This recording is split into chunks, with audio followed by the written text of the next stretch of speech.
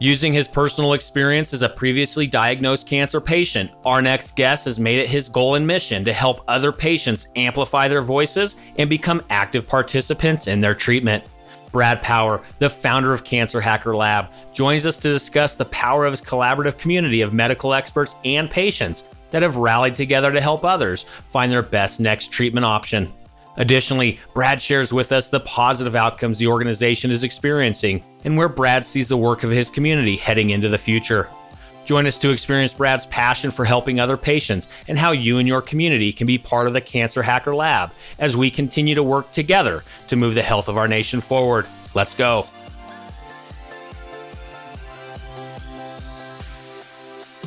Welcome to Passionate Pioneers with Mike Biselli, where we highlight and speak with the innovators, the game changers, and the pioneers who are deeply passionate and relentless in solving the problems our world is facing today. This is your opportunity to connect with and learn from these leaders and to support them on their mission. Perhaps they will soon be hearing your story as well.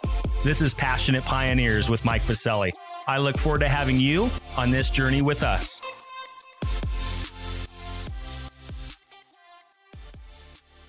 Brad, welcome to our podcast. I'm so honored to be able to meet up with you today.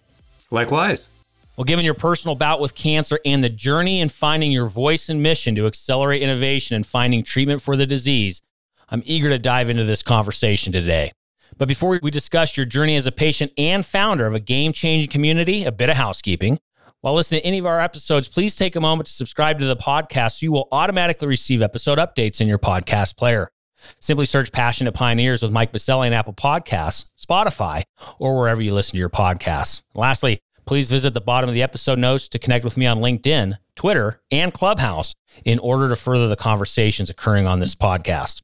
All right, Brad, it's almost time for our community to know how Cancer Hacker Lab is helping people with a cancer diagnosis choose the best next option for their treatment and accelerate the development of disruptive startups that are helping patients with education, navigation, and community. But first, I'm going to randomly select an icebreaker question so we can get to know you. Let's see what we're talking about. We're talking hobbies. We're talking outside of your work, building Cancer Hacker Lab, all the incredible movement that you're creating there and the community you're building around it. What's that one thing you love to do outside of your work? During the pandemic, chainsawing, strangely enough. We have a lot of down trees up here in Maine, and my hobby was making order out of the mess of down trees. Did you ever pick up a chainsaw before the pandemic? Just working around here, but the pandemic just created a lot of time, like a couple hours a day for nothing but chainsawing, and it just never quits. You know, I've done a little bit of chainsawing in the past, cleaning up some trees as well. It's actually pretty darn tough after a while. It wears you out. It does, and I've also got some arthritis to show for it. And I've actually seen it in person. Some chainsaw artists, they'll take a big tree trunk and they'll actually do artwork in a tree or a piece of wood. It's unbelievable. Did you take it that far during the pandemic, Brad? Well, it's interesting you should say that. My niece is going to be visiting with and nephew with 3 4-year-old boys, and they were saying, let's save some of those boxes from Amazon. We could make some forts. And I said, we don't need no stinking cardboard. I got trees. We can build a Lincoln log full-size fort. Oh my God. Just break out the chainsaw. That sounds amazing. Forts, wood, chainsaws. Why not? Sign me up. That's a kid's dream right there. Holy smokes.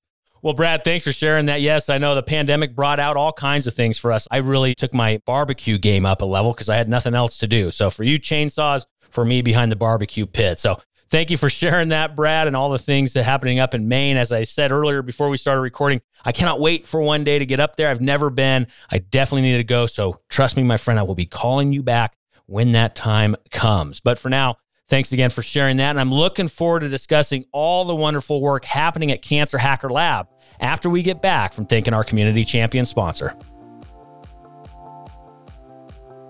Located in Denver, Colorado's nationally ranked River North District, Catalyst is a healthcare innovation campus that brings together stakeholders from across the industry to accelerate innovation and drive real, lasting change our nation desperately needs. From established organizations to startups, from accelerators to advocacy organizations, and from medical schools to global companies, everyone at Catalyst works side by side to create, develop, refine, and bring to market cutting-edge innovations that will fundamentally transform healthcare as we know it. With industry leaders like Medical Group Management Association, Olive, Medical Solutions, UC Health, Cirrus MD, and many others calling Catalyst home, along with innovative pioneers visiting from across the nation. Catalyst continually fosters their foundational belief that collaboration and partnerships will move the healthcare industry forward. To virtually tour Catalyst and claim your space on campus or host an upcoming event, visit catalysthealthtech.com or visit the top of the episode notes and click on their link. All right, we are back with Brad Power, founder of Cancer Hacker Lab. Brad, thank you so much for meeting up with us today. I received a nomination from some of your friends and colleagues for you to be on the podcast, and I was incredibly excited to have you on. And the story is profound. I cannot wait for you to share with the community what you've been up to, but of course, more importantly, how it all came to be. You have one heck of a story to share. The voice you found in yourself through your journey, powerful. So let's first start there. Let's take it back a bit. You founded Cancer Hacker Lab about just over 3 years ago, but there's a whole story behind as to the why of it coming together in the first place. Then from there, Brad, I'd love to chat about where are things currently today with the lab? Where do you see things heading? Then, of course, how we can get involved in helping you in the effort and where we can find you online. But for now, take us back a little bit to that moment where you found your voice, where you found the opportunity to launch Cancer Hacker Lab.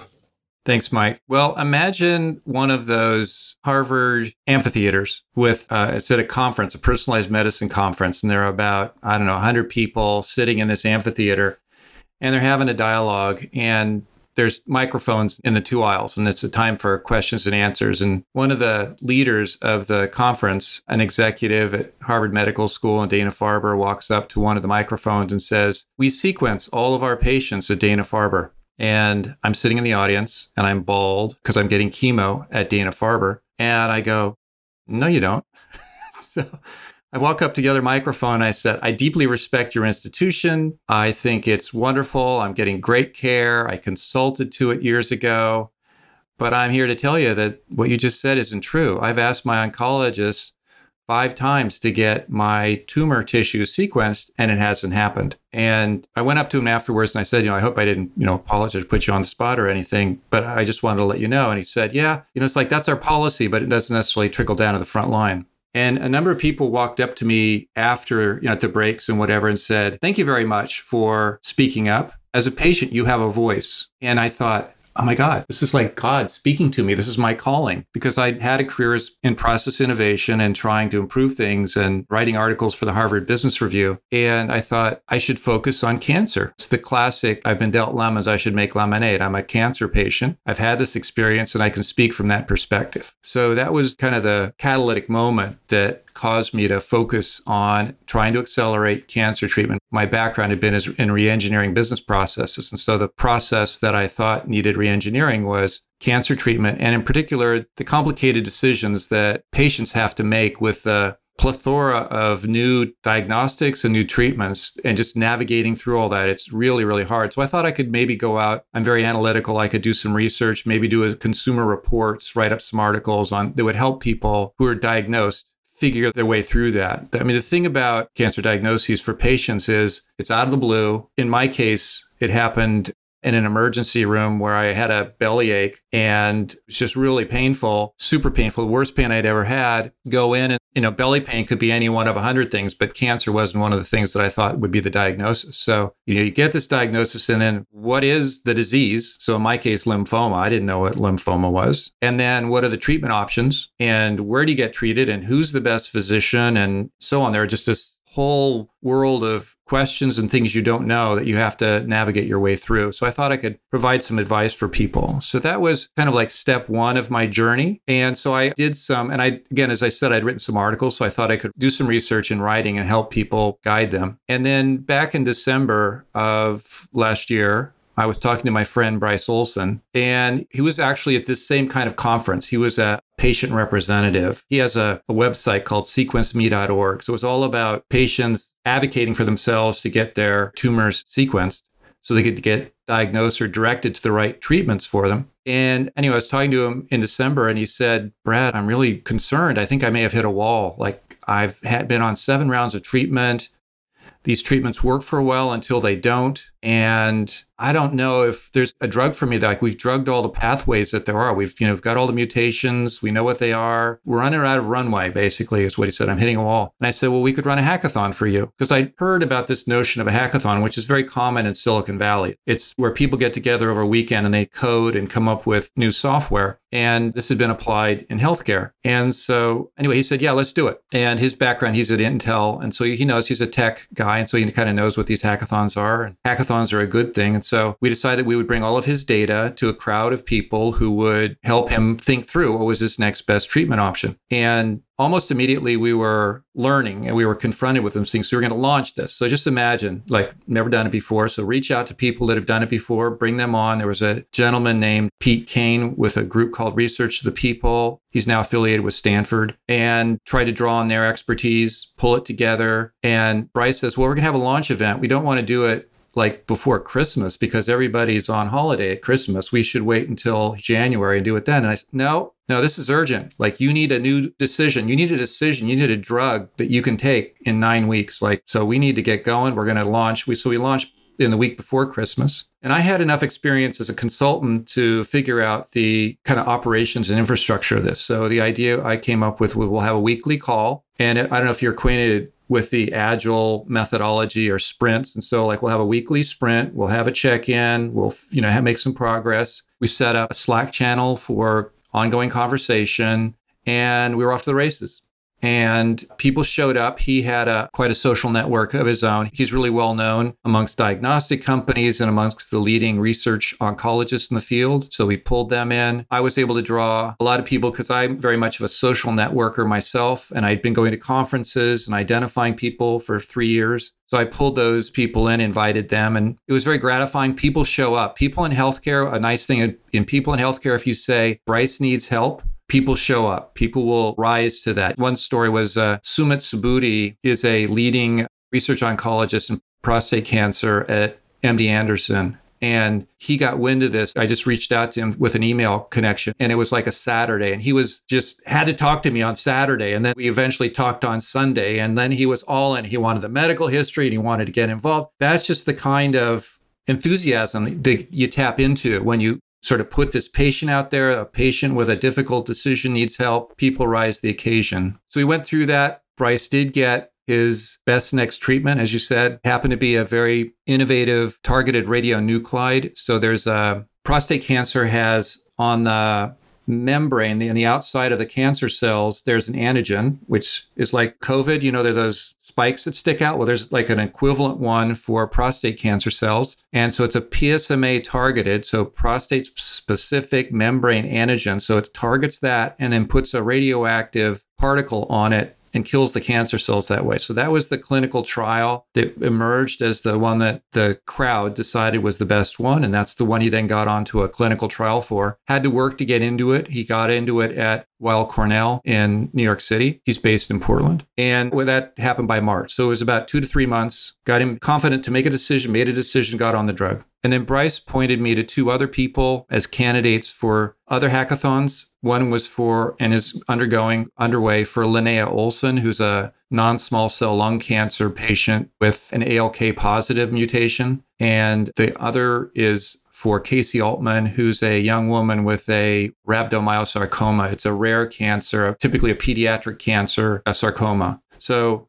basically took the same model and ran it for each of those 2 individuals, and have been going through the process of looking at diagnostic tests, looking at treatment options, and trying to find experts to engage. So it's basically there are 3 ingredients. What are the treatment options? What are they? Let's brainstorm, and then let's prioritize them. What are the tests you would take to decide amongst them? And then who are the experts you'd want to draw in to help you in making that decision? So those are the 3 basic ingredients. And we just, every week, we're making progress, and then stuff happens. People get sick. People's biomarkers go bad. Chemo knocks them out. They're in the hospital. I mean, stuff happens. In Bryce's case, the PSA went up.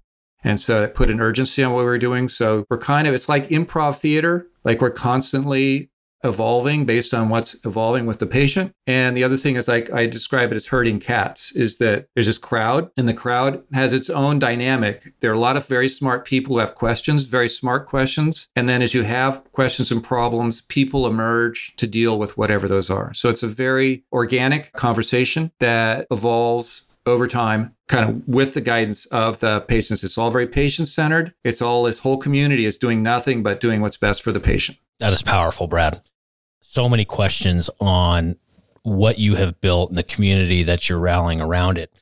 Typically, and I'm a big fan of hackathons as well. We do them here at Olive. I've done them in the past with other initiatives, do them here at Catalyst, my healthcare innovation campus in downtown Denver. And typically, Brad, those are time boxed, right? We would typically see a hackathon last maybe like 48 hours straight.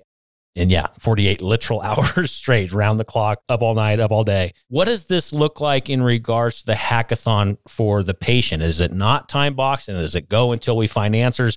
And then after that, I want to ask some questions about the startups getting involved as well. But let's unpack that a bit around the patient, if you can.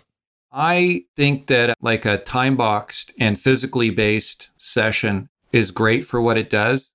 First of all, it made no sense during the pandemic. But second, it's too rigid for the learning. Basically, we're talking about, think of it as a learning process. Like we're educating ourselves, the community is educating itself, and it's evolving. And I think you need more cycles than you can get in 48 hours. We have the luxury, I guess, in a way, of spreading it out over multiple months. In Bryce's case, he needed, a decision like in 6 months. He needed to be on a new therapy because his PSA was spiking. In Linnea's case, it was a little more open-ended until it wasn't. She had a setback. She got a collapsed lung and some pleural effusion, which means liquid on the lung. We had to do a fire drill to come up with recommendations for her. In Casey's case, every one of these cancers has an arc. In my case, my kind of cancer is a slow-growing, they call it indolent cancer.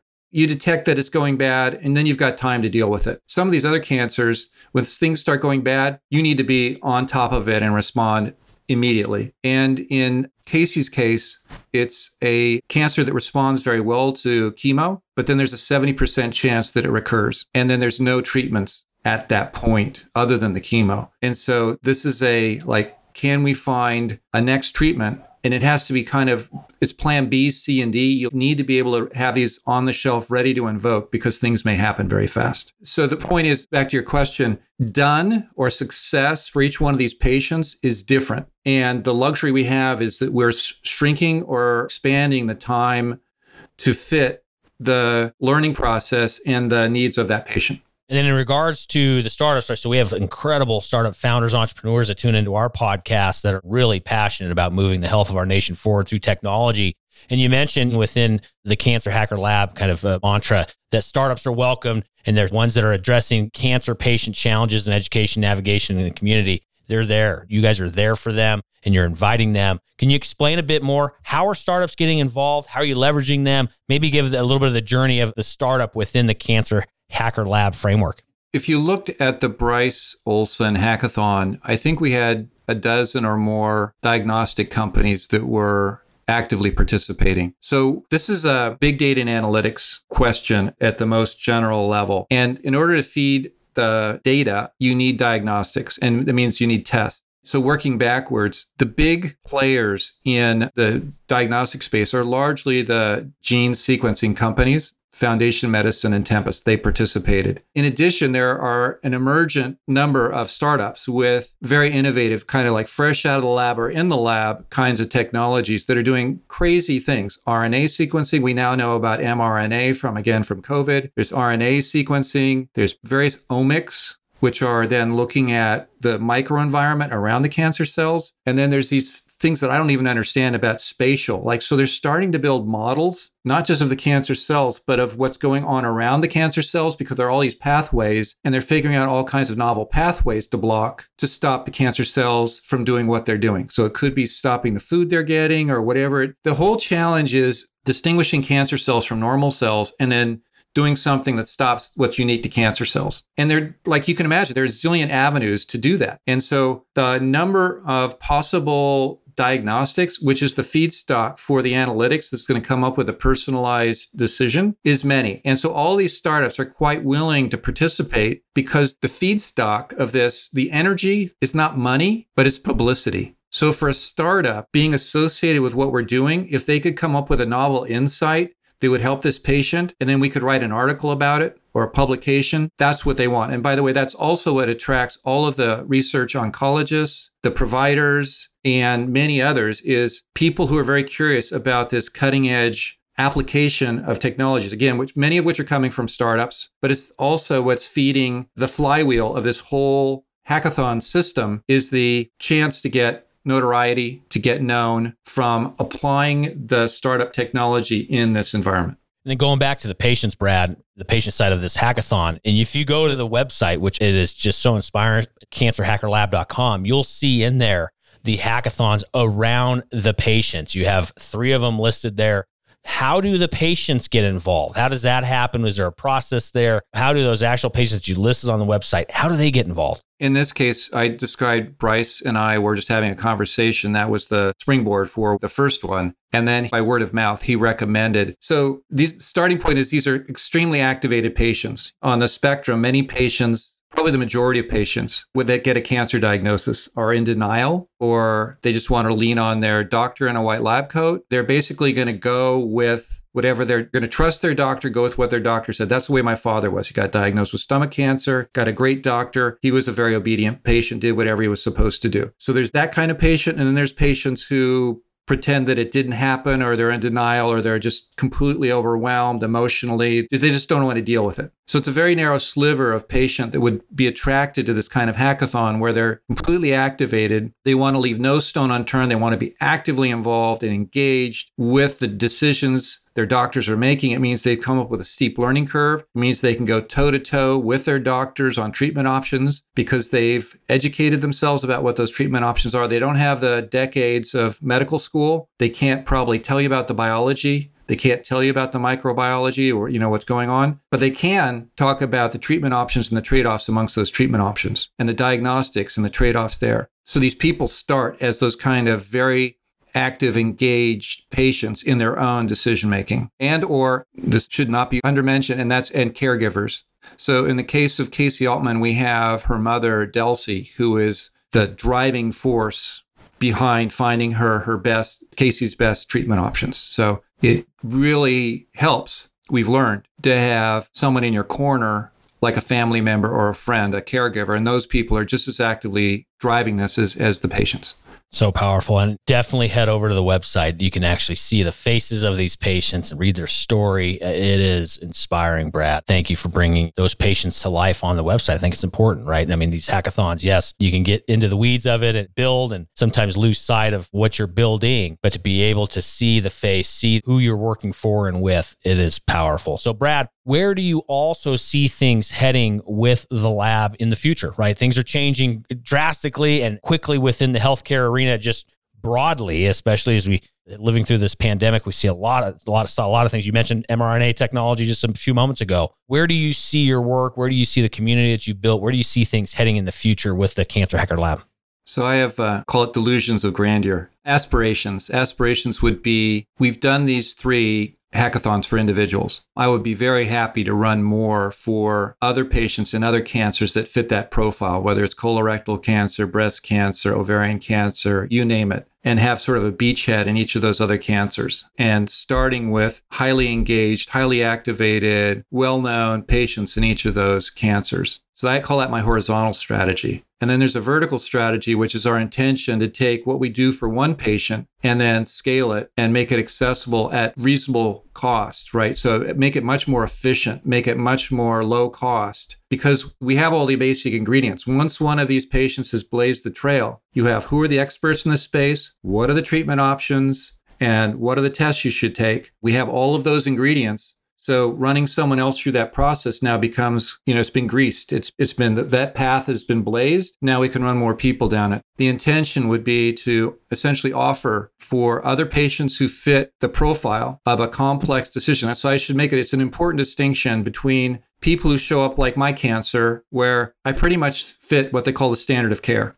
And so there were like, you have this follicular lymphoma, we have this chemo treatment. And you go through that standard of care, and 70% of the people come out on the other side, and there's no evidence of disease. So I fit that. That's not what the hackathon is for, therefore. The hackathon is for the people that have been through that first line of therapy, second and third, or in the case of a rare cancer, it's like from the moment you get the diagnosis, the medical system says, there's nothing more we can do for you. And so we are there for as the Hail Mary. It's like we're reaching into the research labs, we're reaching into all these expert areas, the new novel diagnostics and what have you, to find hope for patients who don't have any hope because the medical system has said, get your affairs in order. There's nothing more we can do for you. And we're doing it for those people who reject that and say, no, I'm going to keep giving it a shot.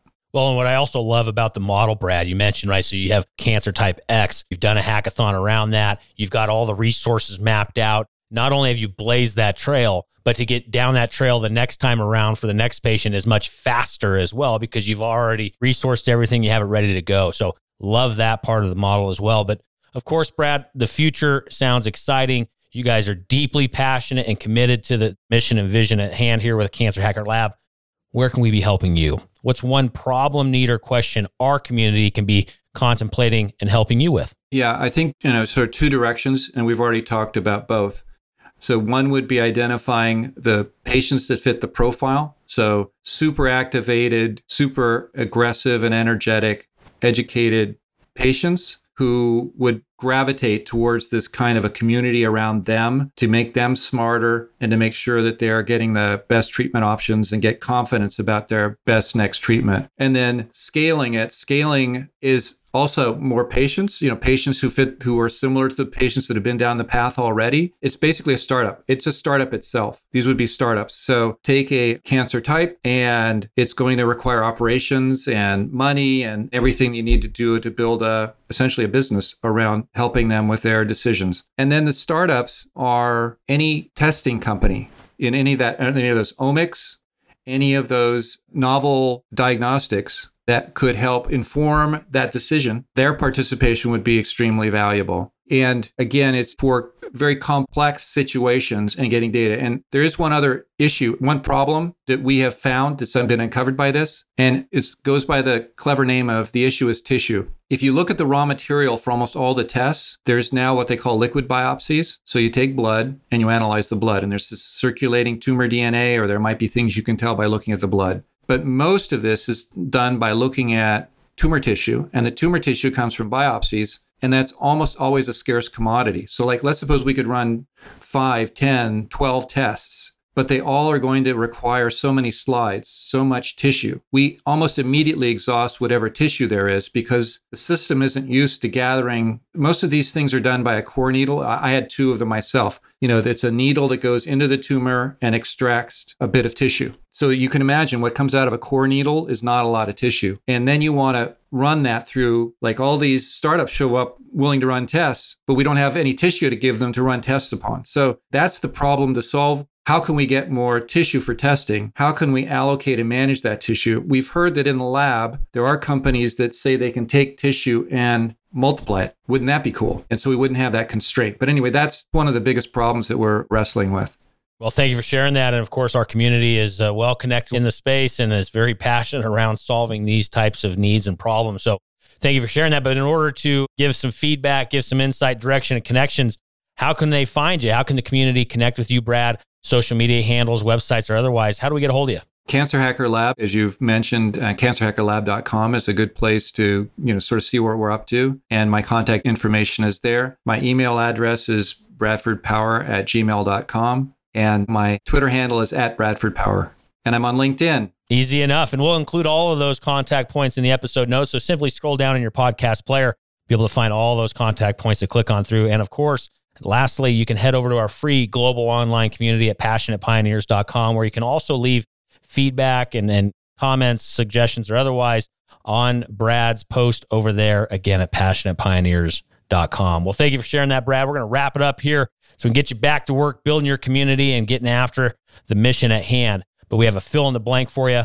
I'm a passionate pioneer because I think of it as being like a social justice warrior. The medical industrial complex we have in the U.S. in particular is very skewed to everyone but the patient. And they give lip service to the patient as the center and the patient is, the reason for everything. But if you look at actual decisions and how they get made, patients are an afterthought. And it's very paternalistic. And being an activated patient, someone who wants to take control, is diabolically difficult. And we run into that all the time. Consents are one of the issues. So the tissue that we were talking about, in many cases, the tissue has been taken over by the institution or by the research, the pharmaceutical company, and the patient doesn't have access or control to that tissue, so can't use it for their own benefit. So we run into stuff like that all the time. So I'm a passionate person in this area because it's justice for patients and getting them what they need, which is the best outcomes. Thank you for sharing that, Brad. And I can tell, I can sense it, I can feel it. You are definitely activated and you are a man on the mission with not only the Cancer Hacker Lab, but the community you've built around it. So thank you for taking some time to come on our podcast today and share all of the things happening in your camp. This is important work. We're honored to be able to highlight it and share it out with our community. But for now, Brad, thank you again for joining us today. We really appreciate it. Thank you, Mike.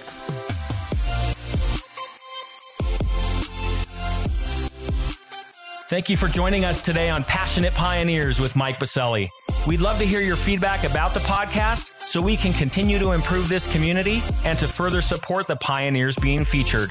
Lastly, please take a moment to subscribe to the podcast and invite your friends and colleagues to join us. This is Passionate Pioneers with Mike Biselli. I look forward to having you back with us during our next episode.